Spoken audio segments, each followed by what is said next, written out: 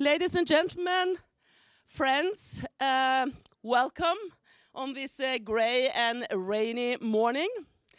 My name is Kate Hansen Bundt. I'm the Secretary General of the Norwegian Atlantic Committee and the Chair of the Board at the Norwegian Institute of International Affairs. And this seminar is a joint effort from us to focus on a project on hybrid threats that has been going on NUPI and to discuss these highly timely questions today. I will not bother you with anything more. I will just introduce today's moderator, which are Kjell Dragnes, known to most of you as Aftenposten's former foreign editor and also a journalist and a specialist on Russia. Please, Kjell, I will leave the panel. Thank you. And the speakers to you. Most of you have not come here to listen to me because we have three excellent speakers here today. So I'll be very short in my introduction, but this is a very interesting theme. And this theme is, some say, nothing new. When I read through all the papers, especially what the NUPI has done in their project, I found one of the most interesting things. They said we have to establish a baseline of what is normal. That is the starting point for the whole discussion. I just came from Brussels, and it was by chance, because there was a strike in Brussels. And that is normal in Belgium. So when do you decide whether a strike by baggage handlers or air traffic controllers or you have a technical problem is not an element of hybrid warfare? How do you establish that? Because it's normal, as I said, that there is always a stoppage in Belgium. Anyway, I'm here. And to start out, and some of you and the panelists will go deeper into that, is that we have had a discussion whether this hybrid terminology, whether it's something new or something old, whether it's only old terms, old concepts in a new package. I tend to think that this is quite new, but there are elements that we can see from way back when. And I have done some research. Even journalists can do some research sometimes. And I found a cosmic top secret document from Secure. It's now 1952, so it's declassified. That's why I'm able to see it. And this document was about what they called psychological warfare in Europe in wartime. And I'll just give you one of the definitions because I know when you're going to speak about this, you will give a new definition of what is hybrid threats, hybrid warfare. Or maybe not, because you're not accustomed to giving definitions. As I think you said in the document that all agree that this is a problem. Nobody agrees on what is the definition of a problem.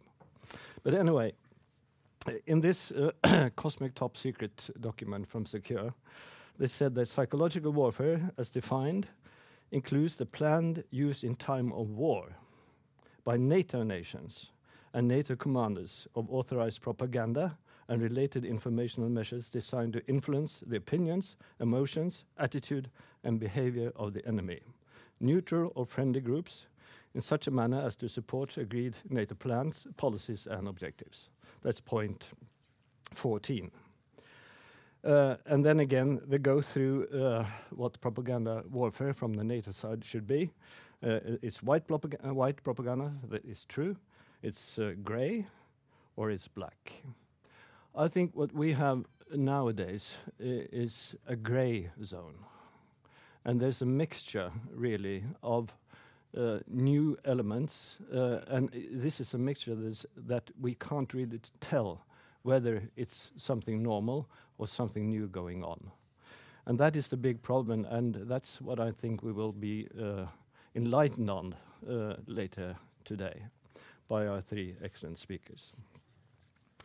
So, without further ado, I'll give the word to Njord Vegge, who will give us, in 10-15 minutes, will give an explanation of what is going on in this field and what the research they have done. So thank you.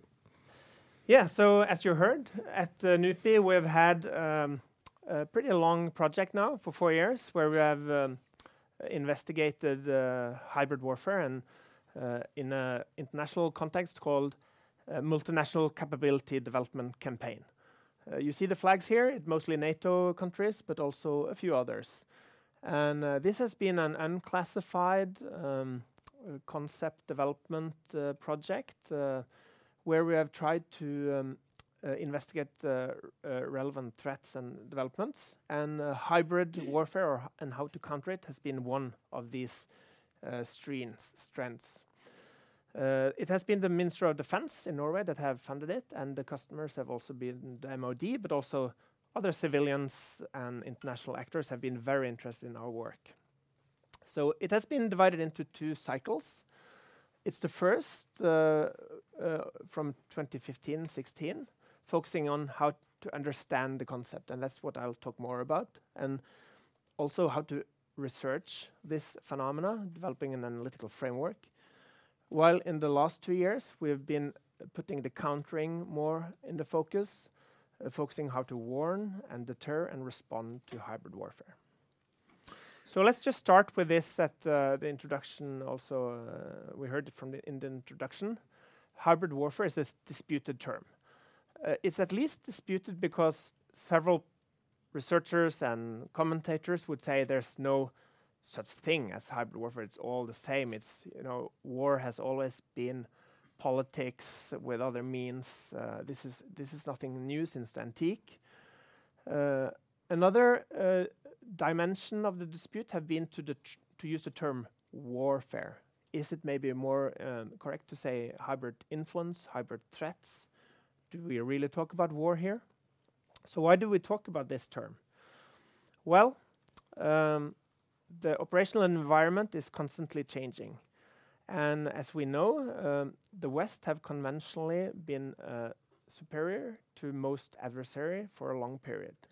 And this is obviously what threat actors try to exploit.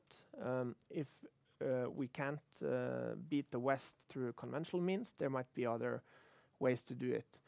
So the essence is, in a way, to see the blurred era between peace and war as a new area of combat or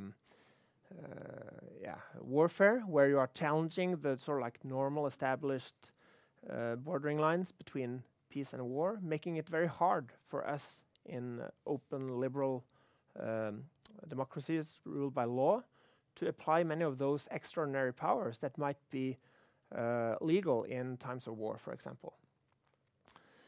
And it also expands basically the battlefield from focusing on the kinetic dimension of warfare to more the non-kinetical and ideological or cognitive aspects of the conflict. And there's a lack of doctrines for meeting this threat from the West.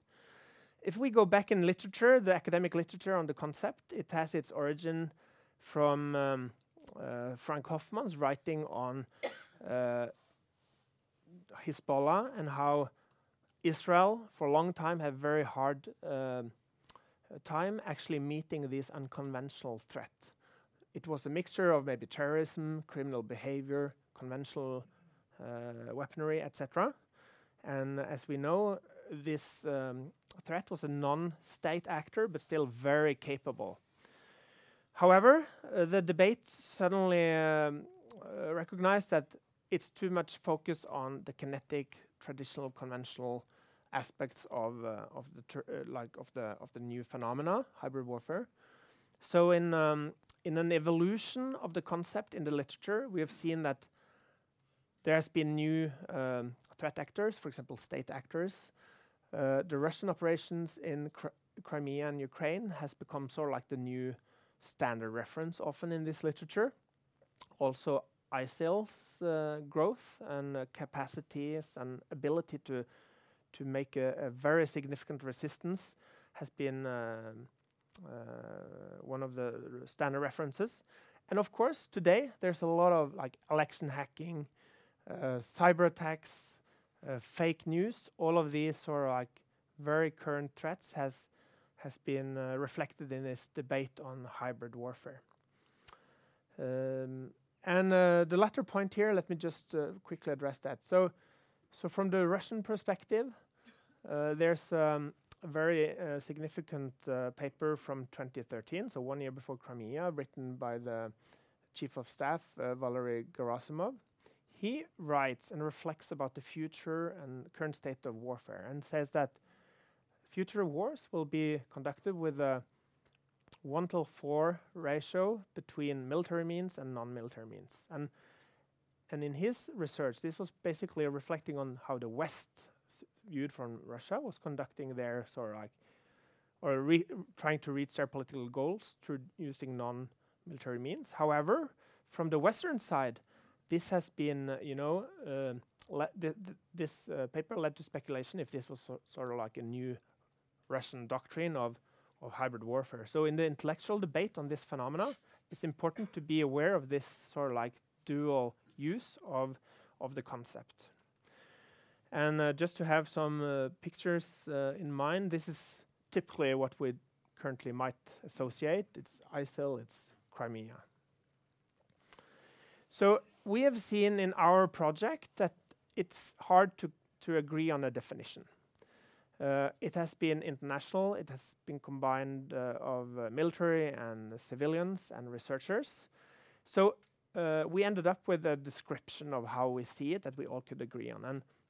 And the description, that's kind of a definition, of course, is the synchronized use of multiple instruments of power tailored to specific vulnerabilities across the full spectrum of societal function to achieve synergistic effects. So it needs to be synchronized, it needs to be tailored to vulnerabilities, and it needs to be across the spectrum of societal function to have synergistic effects. So, for example, a single election hacking or a cyber attack or like an independent event does not qualify to what we mean with a hybrid warfare concept. It needs to be synchronized. It needs to be across the spectrum of several aspects of society. And as we write under here, it also needs to sort of like have some of these non-linearity, ambiguity, exploit cognitive elements, those type of dimension to it. And the last sentence, like the death by 1,000 ambiguous cuts, is very illustrative. I mean, it's not the single cut. That might be very ambiguous, hard to attribute, but it's the sum of all of these like events at the same time that might qualify for actually using the term hybrid warfare.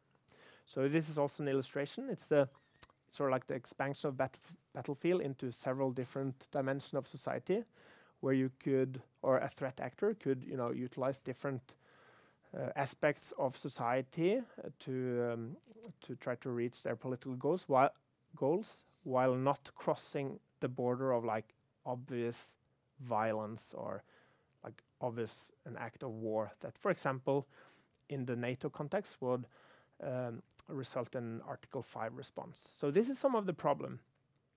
In the West, we lack this capacity to define the problem, to agree on it, and also how to detect it. We talked about what's the baseline. There are natural occurrences in the electric grid. There could be, demonstrations. But what is normal? What is not normal? That's a key problem when we want to look for intense, like an actor that's behind the events.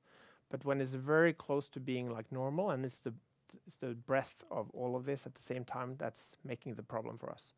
So ultimately, it could also lead to, for example, NATO being incapable of acting because it's like too much debate about is it really happening, or the will to act has been exploited by internal divisions, etc. So with a free press, this is obviously something you could exploit. There's no censorship. People could disagree, and it's sometimes hard to reach a conclusion in an open democracy. So we'll go back to this later on the implications for Norway. But I think we could briefly say that something we've found in our project is that there's a big sector thinking that's making a problem for looking across the society, understanding sort of like the overall picture of this potential threat. And we need to establish a better situational awareness. That's something we need to do. And Finland, we might hear more about it, have established not only the Center of Excellence, which is an international corporation, they also have a national unit under the Prime Minister's office where they are receiving reports from all of society, try to have the full picture of what could potentially be an intended actions from an adversary. And finally, there might be needs to develop new doctrines and even legal development to handle this threat. Our next speaker is Hannah Smith from the European Centre of Excellence for Countering Hybrid Threats. As Njord said, the experiences are different from different countries, and now we'll be not only getting the European view, but also the Finnish view. And I think that's very important for us, especially here in Norway, because we tend to be a little bit nearsighted. And to have another Nordic country with a different affiliation to international security bodies, I think we will be very interesting to see what their experiences are and how they are trying to counter a threat emanating from some neighbor. Thank you very much, and good morning for everybody. Thank you for the two organizers for inviting me here today to share some of the thoughts. It is a little bit now in the way that this starts to look like a hybrid already, since, yes, I am Finnish, but I am working on a more of international center, which is not, it's called the European Center of Excellence for Countering Hybrid Threats. It's not EU, it's not NATO, it is for its member states. NATO and EU members can be part of our center. We have 3 non-NATO members and 3 non-EU members. So it is really a mixed and quite confusing looking at it like that. Also, in my little intervention, I think I'm concentrating on, basically the organizers sent me some questions to focus or areas to focus on, and that's what I will do. In the questions, you are very welcome to ask more perhaps about Finland and so on. First of all, the big question is about the question about the threat. We heard now quite a lot already about how possibly to define or as we call it in our center, characterization of the hybrid threats. So the elements that make basically the threat. But one thing that is very good to keep in mind is the question again, why? Why are we talking about hybrid threat, hybrid warfare? Personally, I do think that it is good that we're using that term, whether we agree that it's a new or old, because it anyway highlights today's era, today's time, our time, and the threats we are facing. It is good to, when we're asking the question of why, and to have the changes around our security environment in mind. So we have a change in the world order. One can say that, the post-Cold War world order is over, meaning that something new is coming into the place. When there is competition over status, states are starting to push in a new way, they earn strategic interest, etc. That means that there also has to be mechanisms of influence in different ways. The technological revolution has brought a new type of a means into the toolkit. We have also new domains. The cyber, space are definitely those. It has changed the media landscape very significantly. Again, new opportunities. Then the generational change. Actually, in research and historical terms, it's not one generation, but it is around 3. And then happens a quite significant change in the way that the environment has changed so much that not anymore grandparents or parents' historical memory is taking quite the same way. The memory relating to Cold War conflict, the ideological conflict, is not quite the same anymore or viewed the same way today than it used to be. The same thing is relating to authoritarian states, for example, or leaders, strong leaders, the image of it. In one point during a Cold War, that was a really, really bad thing. Nobody wanted to be kind of characterized like that. Now, it seems to be quite a positive thing to be almost authoritarian and a strong leader. And then we have the interconnectedness. Basically, we're talking about the globalization. The one that should be the answer solving all the conflicts has shown us the dark side.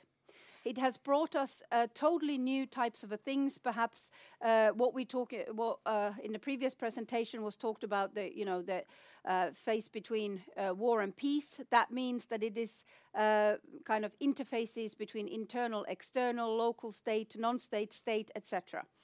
At the same time, it has brought a new kind of networks, for example, that one entity alone is not so strong or not threatening, but together in a network, they can actually start influencing. So in fact, many of you have probably heard about the changing character of war or conflict, but perhaps we should be actually talking about the changing character of peace, because this has clearly put the democratic states into a defense. Even by far, we are still the strongest actor. There should not be any questions about that. But what we have forgotten is that the nature of democracy is also in the way that it challenges time after time itself. And this has been fine in the evolution of basically democratic societies. But if an outside actor comes and challenges us in our space, that's a different story. And authoritarian states do want to challenge the democratic states because democracy, existence of democracy, is by default basically always a threat for them. And therefore, they have naturally tried to challenge that. Previously, 200 years ago, it was a war. You went to a war, perhaps if you felt that your system was threatened. Today, you perhaps divert into hybrid mechanisms. Then when we come to the question of a little bit of responses, are the West now, if this is the situation, we have a changing security environment, a lot of insecurity, changing character of peace, and we, the democratic states, are on defense. Are we responding to this correctly? First of all, the interesting aspect is that everybody is talking about the lessons learned from Cold War. Looking backwards, we already heard very interesting paper from 1952. Again, similarities you can find there. But is this the way actually? Because this is the human mind. You try to find the answers there, what you know. So Cold War context, it's something that we know very well. It is the battle of ideologies there. It was two superpowers basically controlling the world. But world was much more simpler, I would argue, than today. And therefore, perhaps we can learn some or identify some lessons, but we should not think that today's world is a Cold War world. Then the debate. The other side is saying there is no threat whatsoever. This is just hyping. This is just warmongering. This is making us scared and trying to control us because of that. And then there is the other side who's saying, no, this is war. Don't you understand? This is a huge thing. We need to all go into the barricades and defend our lands. Somehow, this debate is almost exactly a success for the adversary, because of the fact that we are dividing ourselves, forgetting the art of listening and debating constructively. One of those facts why democracies were almost created. Not to have a conflict as a fighting, so that people are dying, but actually listening the other side and then basically debating it constructively. Dialogue, missing. In our societies, inside of our societies, as well as in international politics. Then perhaps is the understanding, there is a quite well already, I would argue, that understanding around that something in administrative culture needs to change. Exactly this thing that you can't anymore stay in your silos. Defense ministry is not on its own. Foreign Ministry is not on its own. Military is not on its own. Interior Ministry is not on its own. And then on top of that, public-private, the private side, not anymore so alone either. When it comes to the NGOs, etc., or local authorities, not either. So the understanding that these entities need to work together better is there, but it's very difficult. A lot of countries have done changes to it, has started to work on it, but it hasn't necessarily yet come to the point that one could say that this is in order. Then, relating to the normative framework, already mentioned the question of legal resilience. Even there, a lot of countries has noticed this, that rule of law is the one that we need to try to protect. However, that can also limit our responses or not give us tools to respond. And therefore, we need to think about that. And there is a Finnish example anyway, is relating to also, when you look at the annexation of Crimea, the little green men. So men without the insignia comes on land. What to do? Do your country have a law that even police can shoot those men? Most countries don't.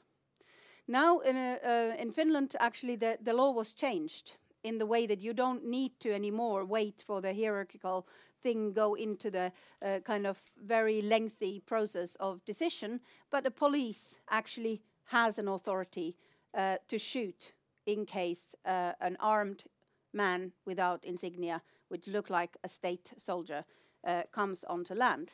But not everybody has that kind of a legal framework yet. Then also the understanding of that countering is primarily the national responsibility, and yet this threat crosses borders and possibly threatens us from somewhere else even, and not from our own soil. So the understanding of this kind of international cooperation is quite important. I would argue there that, again, here the wake-up call has happened, but not quite knowing exactly how. We have an EU, which has a unity already, several solidarity clauses. We have a NATO, which has an Article 5. But since, as also shown in a previous presentation, this whole thing is designed not to trigger those clauses we have, this has become a little bit complicated. And also the same way than it is in a national level, this is a difficult.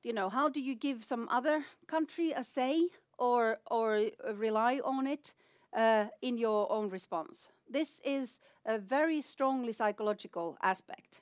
And then finally, how to connect with the society. If old politics is broken, then perhaps what has happened is, and many of you probably identify this, the fact that you get an argument and then the others are trying to just counter-argue that. Immigration policies or something. Someone says, no, this is dangerous. And then others are arguing, no, it's not. And it doesn't go anywhere because you don't have your own position. So you need to not counter-argue, but argue from your own perspective, make your own argument. In that way, perhaps the politics and the society can connect again. This, in fact, is usually a weakness in authoritarian states, interestingly, that the political elite do not necessarily connect with the people. And this is exactly almost one of the reasons that you don't engage and you don't talk about these issues. This is, again, one could argue, one of almost the victories from the other side. Because if they get our politics like that we don't anymore form our own opinions and argue, we just say, no, it's not like that. This is an easiest thing to do, to actually just say, no, you're not right. But how about argue, why aren't you right? And what is your position relating to that? So there is a lot of issues that has happened from the Western perspective, a lot of responses also, but there is, in fact, a lot to do. And then final minute or two I use for talking about our center and what we have done. This picture we like to show quite often. The Finnish Prime Minister and the Finnish President hosting Mogherini and Stoltenberg, I think, in our inauguration seminar last year. And this highlights quite a lot, I think, one of the issues that why our center has been brought together. What I was talking about, that primarily national, but needing international. Also alliances like EU and NATO, in fact, both have their own strengths, and then they have certain weaknesses where the other can actually help a lot. This highlights quite a lot. We have been existing for 1 year, and I could argue that our existence already has brought more awareness of what we're talking about when we're talking about the hybrid threat and hybrid warfare. There has been the networks that are essential for countering this. This is the essence of our center, in fact, is to get the networks to actually use the same mechanism, so you amplify the strength through networks, exactly how basically one of the characterizations inside of the hybrid threat and hybrid warfare is. One of the central issues why probably we were set up is also the fact that you learn from each other and you learn about each other. So it is the best, sharing the best practice and building the trust. There is still a lot to do on that, but we have started at least a part of it. And I would argue that definitely in some cases, because it's not like that the Finnish model is something that would fit directly for Norway, or let alone France. But there might be some element that Norway could learn from us, and then they might learn something amazingly from France, who has done quite good work, in fact, relating to information influencing, and also their mechanisms about relating to elections and so on. Otherwise, perhaps France have a lot to learn from the Nordic countries. So this is exactly the meaning. And the trust building is the fact that learning to listen, basically. The EU-NATO cooperation, there has been a lot of activity, and I would argue that the EU and NATO has never talked to each other the way how during this year they have done. So our, of course, role there has been mostly to facilitate, but sometimes even that type of a role, to have a place, safe place to come together, someone who facilitates in a neutral way actually helps the dialogue. We have had also open source training. This is important. The information sharing does not need to happen in a classified level. Open source, basically, information sharing can be, as I would argue, fruitful almost than the classified one. We started too quickly going into, everybody needs to share the classified information. No, that was not the right approach at all. Eventually, someday, possibly.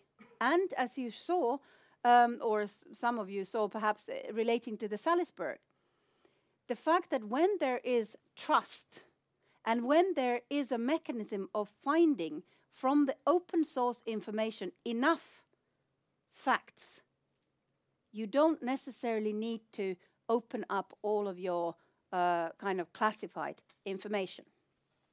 Tabletop exercising is something that also brings people together quite well and gives the sense of what is going on. And then finally, in the research side, also to trying to connect unrelated areas, the public and private, but also technology and social science. Technology has a lot of means to harvest information, etc., but it still doesn't compensate perhaps the human brain. So you need to connect these things, but they haven't. We have all the places, good research, good knowledge, good technology, but again, even there, the connection needs to be made. So I think the message, what I'm trying to say here is that first of all, we need to understand that our world is now not how it used to be. But second, if we kind of remind us why we are strong, what is the basis of why we like democracies, by the way, and most of the other world too, then this is a threat that can be countered, but it needs all kind of level cooperation also. Thank you very much. You raised a lot of interesting themes and a lot of questions. And for me, as a press person, I think a couple of things were more interesting than the others, especially the open source and not the closed or classified areas. Because with open sources nowadays, we can, in fact, do a lot of work. But it all depends on the press itself, whether it has the means or the abilities or the will to do that. I'm not quite sure. We'll get back to that. So now for the Norwegian experience, Geir Hågen Karlsen, Lieutenant Colonel, oh right, sorry. So you'll give us the Norwegian perspective, and then after your presentation, we'll get all of the speakers up here, and then we can ask some questions. Okay. Thank you very much, Kjell, and thanks to everybody and those organizing. It's always a pleasure to talk about this. And as Hanna said, the unclassified, the general information, and engaging all parts of society is, in my opinion, the most important. Then people like me and ministries and security organs can work the classified later on.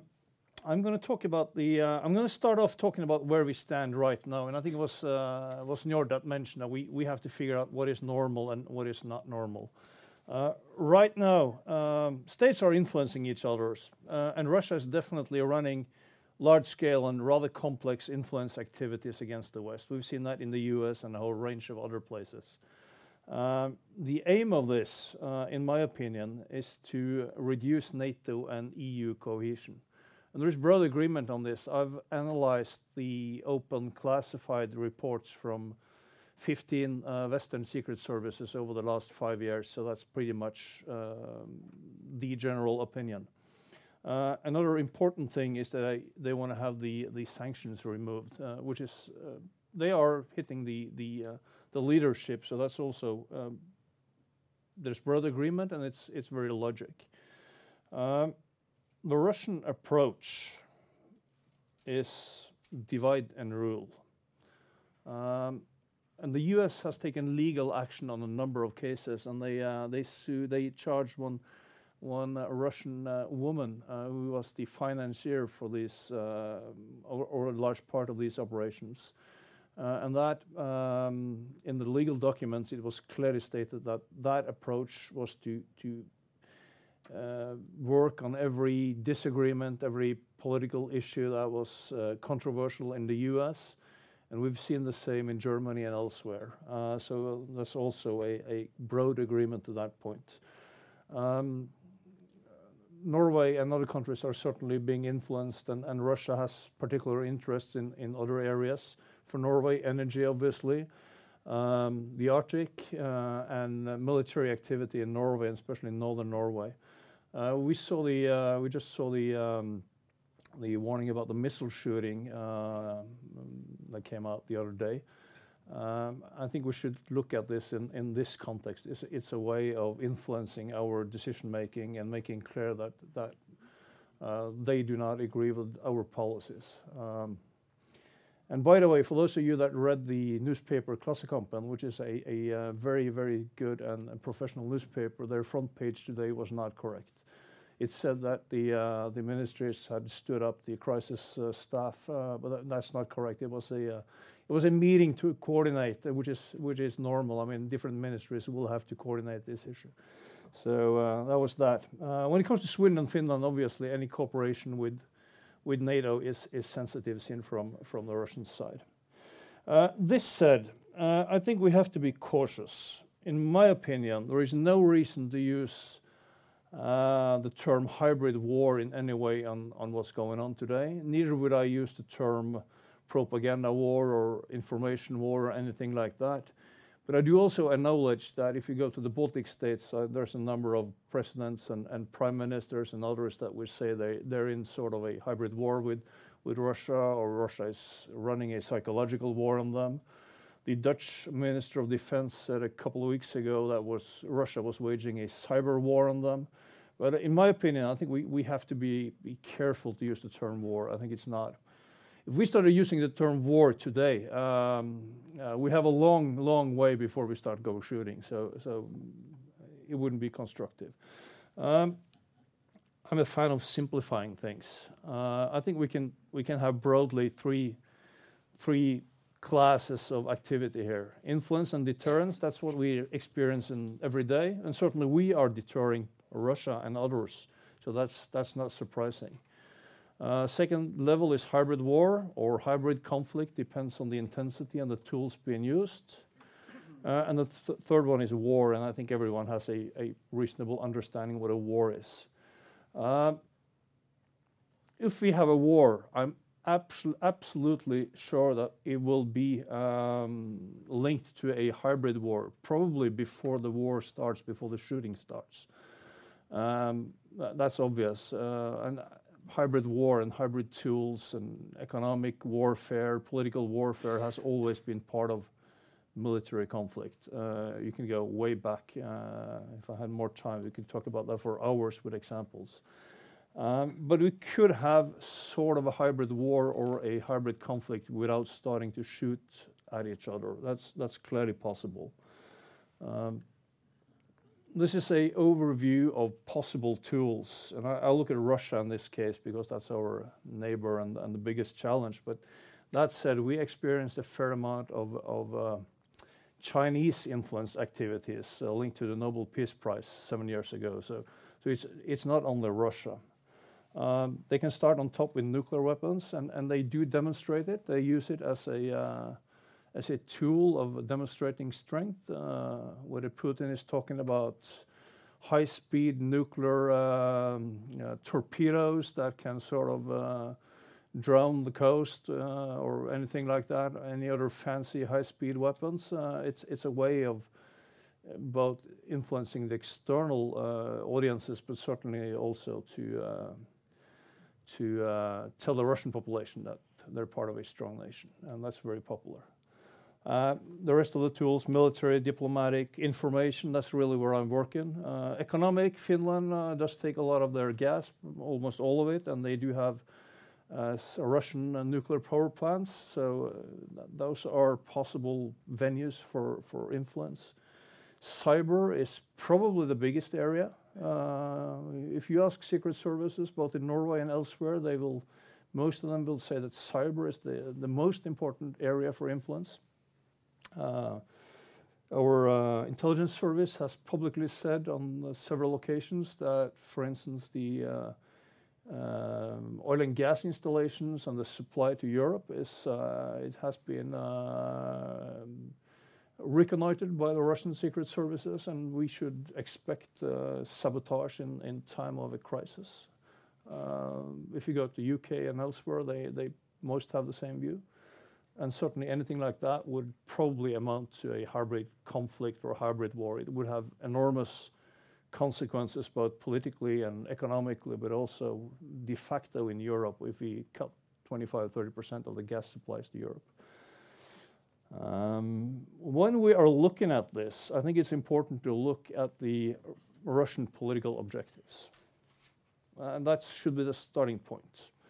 Because there's a lot of activity, and I'm not sure if all this activity is very effective, even though it's large scale.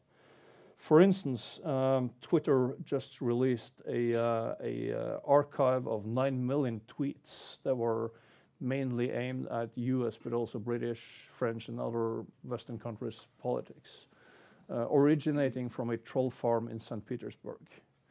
And the Digital Forensic Research Laboratory, which is a part of the Atlantic Council, by the way, concluded that these tweets had little or no political impact. They did inflame some discussions, but that was mainly amongst people that were inflamed and polarized already. I just mentioned that the US has taken legal action, and they released the papers on the charge of this Russian woman that was organizing the finances for some of these activities. And those documents said that there were no indications that the activity had had any outcome on elections anywhere.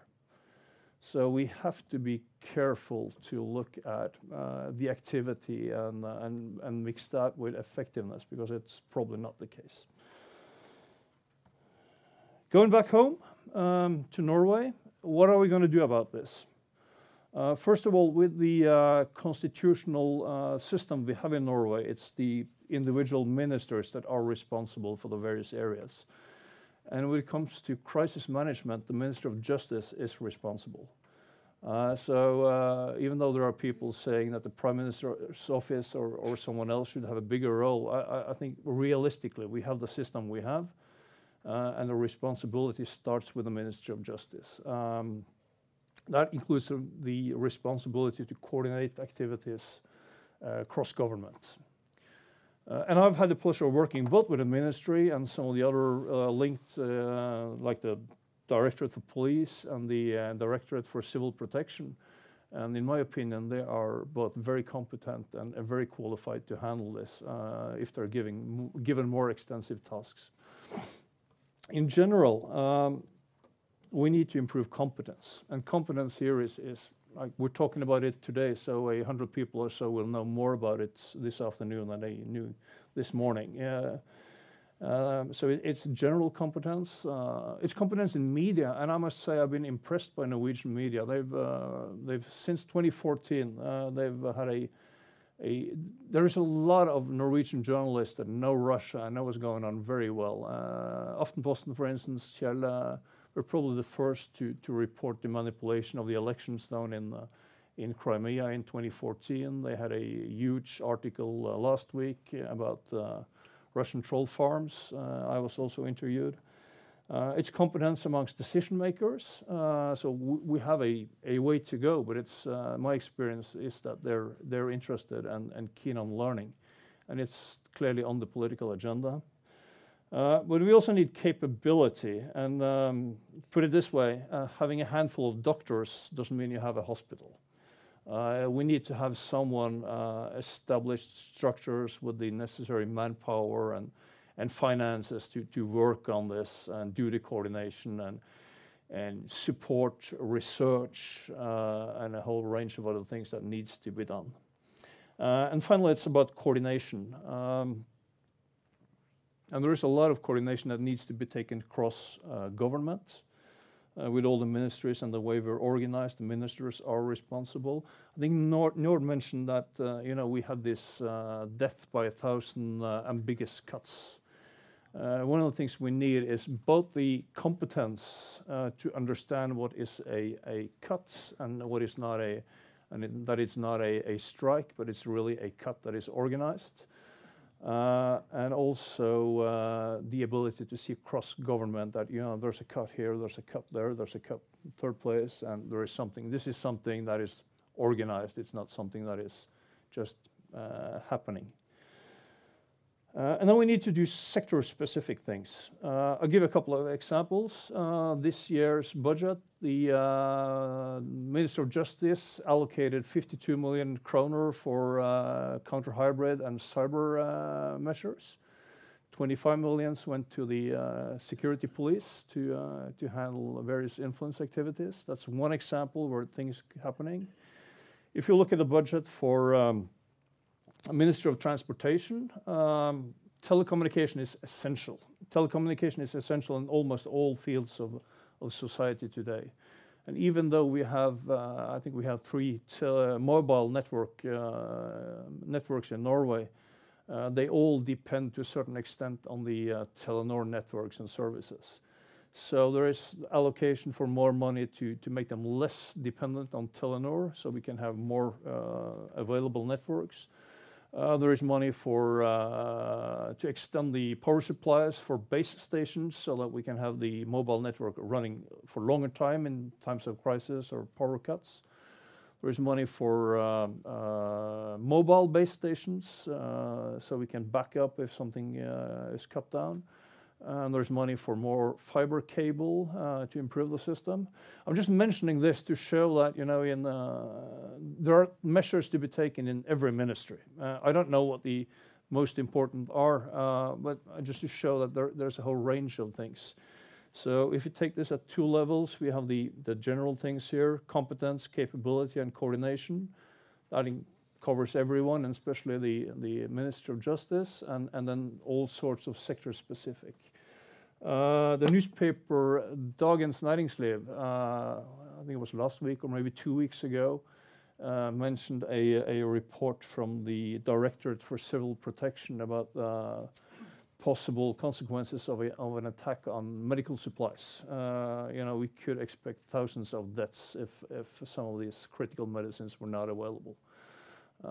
One of the measures probably necessary in that area is regulations and laws for managing whatever stock of medicines that we might have left. So things here, activities or steps to be taken can be anything from laws and regulations, buying new kits, making people more aware, establishing structures and outfits to deal with stuff. I could talk about this for several weeks, I guess, but let's stop there. Thank you very much. Honestly, I really don't know where to start because there are so many interesting things. But maybe I should start with what you're really talking about is what I see is a gradual process of awakening. That is what's happening in the West, in the Western democracies. And this during this gradual awakening process, there are a lot of people who are still very sleepy. And they are so sleepy today, in the press especially, because that's... thank you, by the way, for your kind words, but I don't think the press is up to par when it comes to understanding what is going on at the moment. I can say that because now I'm an independent journalist. I'm not affiliated to any press organ any longer. But I think that's very important because even if, and I'm now talking from my heart really, not from my mind, because the press is one of the most important means of communication. And when I say the press, that means electronic media and all the media, not only the written press.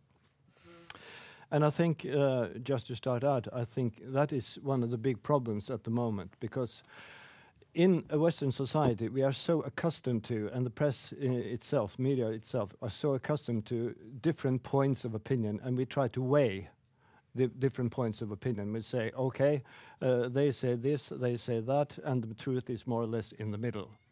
But at the moment, what I see is that we have a concerted effort of lies. And you can't print a lie saying that they claim to say this, they claim to do that. You have to do more. And that is why I disagree a little bit with you about what the press has done up to now. And but maybe during this gradual process of awakening, even the press will awake. As I said, you touched upon such a lot of issues.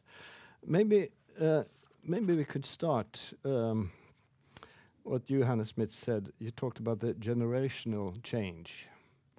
I think that is one of the most important points to start out with, because the old generation, the older generations, which I belong to, are going out of business. And, yeah, maybe not.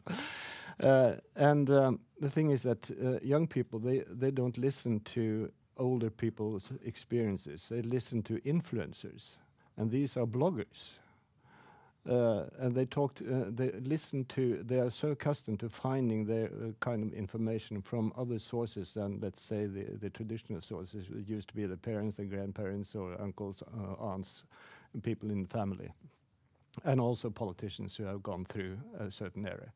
So could you say a little bit more about this, the generational change, how that affects you, the work that you are doing, and how to, let's say, to counter what we heard now, this effort by a non-democratic actor. Okay. Yes, this is one of those, at least the future issues. But I take a little bit back in the way that we need to understand where that comes from, that when we're talking about the generational change, it's not necessarily either the outside influence that has changed this. It is purely the certain time limit and the the environment around you when it changes. So, it's not an adversary's doing that our media landscape has changed, because technological revolution has brought social media into it. It's only that they have seen the opportunity how they can meddle there. But the generational change is definitely basically our own doing. Then only someone perhaps uses it, it's in own advantage.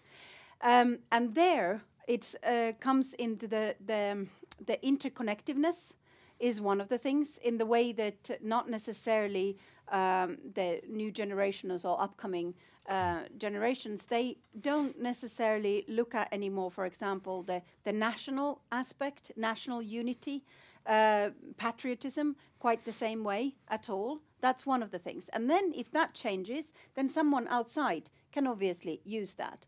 Also the leadership aspect, in the way that, if Putin looks really cool when he takes the shirt off or flies a jet or something like that, and then a parent comes and says, no, that's not cool at all. He's not a good leader. And then they go, I think he is cool, and I think he is a cool leader. And then you say, no, it's not. Then we're coming exactly what I was talking about, into this thing that you need to know yourself why you say that Putin is cool if he looks cool. So and to be able to argue why perhaps an authoritarian regime is not cool thing, why that brings certain things, what is the problems in the countries themselves, because if you see only one thing. So there are a lot of these issues that comes around the kind of our own surrounding has changed. Also, perhaps the priorities in educational aspects and things like that. We have, for example, sidelined history quite a lot in our curriculums, and so on. So, but this is not, in research-wise, if you look at it, it is also kind of the memories that what you have lived with. So in that way, the weird way, I could say that I'm closer to my grandparents in a worldview than to my own children. So that's the kind of generation. My grandparents were the ones who experienced the Second World War, the building up the Europe after that. Their children are part of that old framework, very much also kind of certain national aspects, but also the fact that, it's bad to be too nationalistic, for example. And perhaps I'm not as much, but then definitely my children don't see the view things at all the same way. So that's kind of the importance of to understand, and then someone can use this in their advantage if they want to. Thank you so much. There's only one problem. I can't understand how a 64-year-old man with a shirt off is cool, but that's my problem. That's my problem. He wasn't actually 64 then. No, he was only 62. Well, anyway, very good points. And especially the thing you said about sidelining history in the curriculums, because that is a big mistake that's being done in Western societies, and especially in Norway as well. Because, as Mark Twain said, history doesn't repeat itself, but it has a tendency to emulate itself. So there are some historical lines that we have to bear in mind if we are to understand the present and the future as well. Another thing that Geir talked about was improving resilience. And I think that is one of the main points. How do you mentioned a lot of things that can be done and are being done at the moment. But how do you prepare let's say a democratic society that there is a threat? Maybe you're not using the word war, and that is maybe correct, because we are allergic in this country to talking about war. But how do you get people to understand that there is some threat emanating from an external actor, and at the same time you have to do something both in the public and in the society as a whole to improve the resilience of this democratic society? Well, I do think people and society has grown up in a way. We've discussed this hybrid, cyber manipulation things now for many, many years. So my impression is that it's taken seriously. I think if Norwegian politicians one day come and say that we will have to do this and take these measures to ensure the national security, national safety, and your individual safety, that would be listened to and heeded by the population. I at least if you take the time to explain people why this is going on. And that's why I also said initially that it's very important that we have this discussion so that people are in a way prepared. I mentioned I've been working with a little bit with the Directorate for Civil Protection. They're working with all the counties and municipalities on a daily basis, and we do see when we have a flood or whatever it is, the system works pretty well. People are prepared to take extraordinary measures and do what it requires. And they're also very eager to publish their reports and talk to people about it. So and keeping the discussion alive is essential. And touching a little bit on the discussion you had, I'm not very worried about today's young people. In the 50s, people were concerned because the young listened to rock and roll, okay? So today we're concerned because they tweet too much, or they don't tweet at all. They're on Instagram and WhatsApp and elsewhere. So I'm not that concerned. And also about the manipulation here. Yes, you can manipulate social media, but there's enormous competition there. There is so much material out there. So if you're not competitive, trustworthy, interesting, they just ignore it. And also rather optimistic when it comes to Norwegian media, frankly, because they play an important role in communicating this to the public. I think in 2014 there was the old journalistic approach that the truth is somewhere in the middle. So someone said this guy here, the green man, is a Russian soldier, but the Russian Minister of Defense says no, i.e. he's probably half Russian or something like that. I don't know. But today, journalists wouldn't buy that. You're aware that this is one story and this is the other story, and the truth is almost there, right? So I do think both media and people are aware of that today. Okay. It's good that you're very optimistic when it comes to the young people. Njord, when you did the work, you had a lot of work to do with international partners. And were there some disagreements? Of course there were disagreements, but how did you arrive at the conclusion of the paper that you wrote? And could you detect different approaches from different parts of the world, different parts of organizations, anything like that?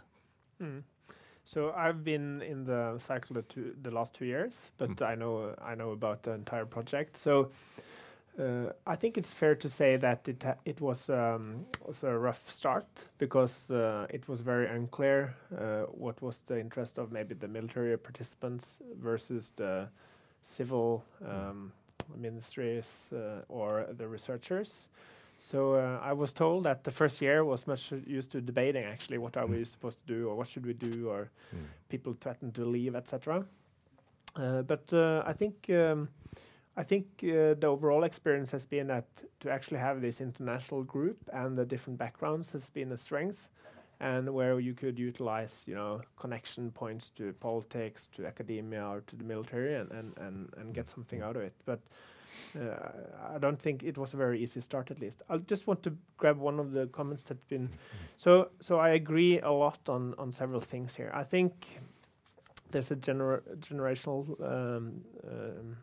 component, but there's a shift in our days. And I've been talking to students coming to me at NUPI and, wanting to interview me about the threats, scenarios, geopolitics, etc. And they understand that what they maybe thought a few years ago is changing when it comes to what is actually the major powers' interest in the global politics. It's not necessarily like the 90s. It's more competitive, more competing interests actually colliding. And I think when it comes to our outreach, we have had a lot of attention and interest. Patrick and I have been holding presentations in Norway and abroad, and there's a high turnout. I mean, people are very interested, including political elites and decision makers, but there might be a need to systematize the sort of like the information here. And as Geir Hågen Karlsen says, I think it's a greater sort of like realization that people are actually lying out there. There's not necessarily like always some truth in the middle, and that is like a little bit new to get adjusted to. That people in official position actually lies, and to get this systematized has been a good or an important contribution in this project. Hanna, you had I would like to continue a little bit that there is a new generation doesn't necessarily mean automatically threat, or that would be a lost generation. But what we need to understand is that this is a kind of a point of change. And when there is a point of change, something different is coming. And there is a clash. Good example. Some people like to look at the TV. If you remember what normal TV is, you're sitting in a sofa and watching the TV. And then there is those who actually want to have this little thing, and wherever they are, in a bus, they're watching it, and they calling it watching a TV. This is a change. This is two different things. It's not to say which one is right or wrong in that way, but the fact is that we have, every time, when there was an industrial revolution, people were against cars and wanted to keep the horses, and there was a clash. Villages were fighting whether one person can have a car there because the horses are so good, and the car causes noise and so on. So there is a clash. So this is the thing, what we're talking about, that when there is that type of a situation in a history, we need to understand that when we have already totally our own doing and our own thing, that type of a situation, then an outsider can use that one way or another. And it is not only, the fact that perhaps the social media is more for the old generation than the new generation. But then when it comes to the politics and voting and so on, then perhaps the new generation brings different type of a politics into it. Politics is changing because of those views. And this we need to understand. So that's why we're talking about this hybrid. There are many, many different elements, basically, and I like to talk about the threat aspect, because that is a threat, but if we can control it or counter it or understand the whole thing, perhaps it's not any more than a threat. But this is the central and the core, to understand the dynamics and the potential threat that lies on today's, perhaps, environment. You talked about the outreach, Njord. Do you get students, of course, coming to NUPI, and they are very interested in international politics and have a high level of understanding. But do you have an outreach to, let's say, second grade students as well? What do you do to inform them about this? What the project that you have been through, and what all these different threats or different new possibilities are? Well, I don't think we have had so much outreach to junior high school or high school students. We probably should do more of that. I mean, the Atlantic Committee is certainly having those type of programs, and but I would say so far it has been more to professionals and students and bureaucracy. Okay, we are nearly at the end, so. I'm not trying to sum up this very interesting 2 hours, but what I would say that what I think we in Norway especially can learn is the Finnish experience of the cross-sector cooperation, and that has been for quite a long time, and this is something that we can learn from, lessons learned, as I say. I would thank all the three participants. It's been, as I said, an eye-opener to many people. And maybe you're right when you say that things are happening at last. It has taken a lot of time. Maybe it has to take a lot of time in democracies, but at least we're getting there to understand that there is a threat against our own society. the way we think, our values, and we have to counter that threat in many ways. So thank you all very much for your valuable contributions to that. Thank you.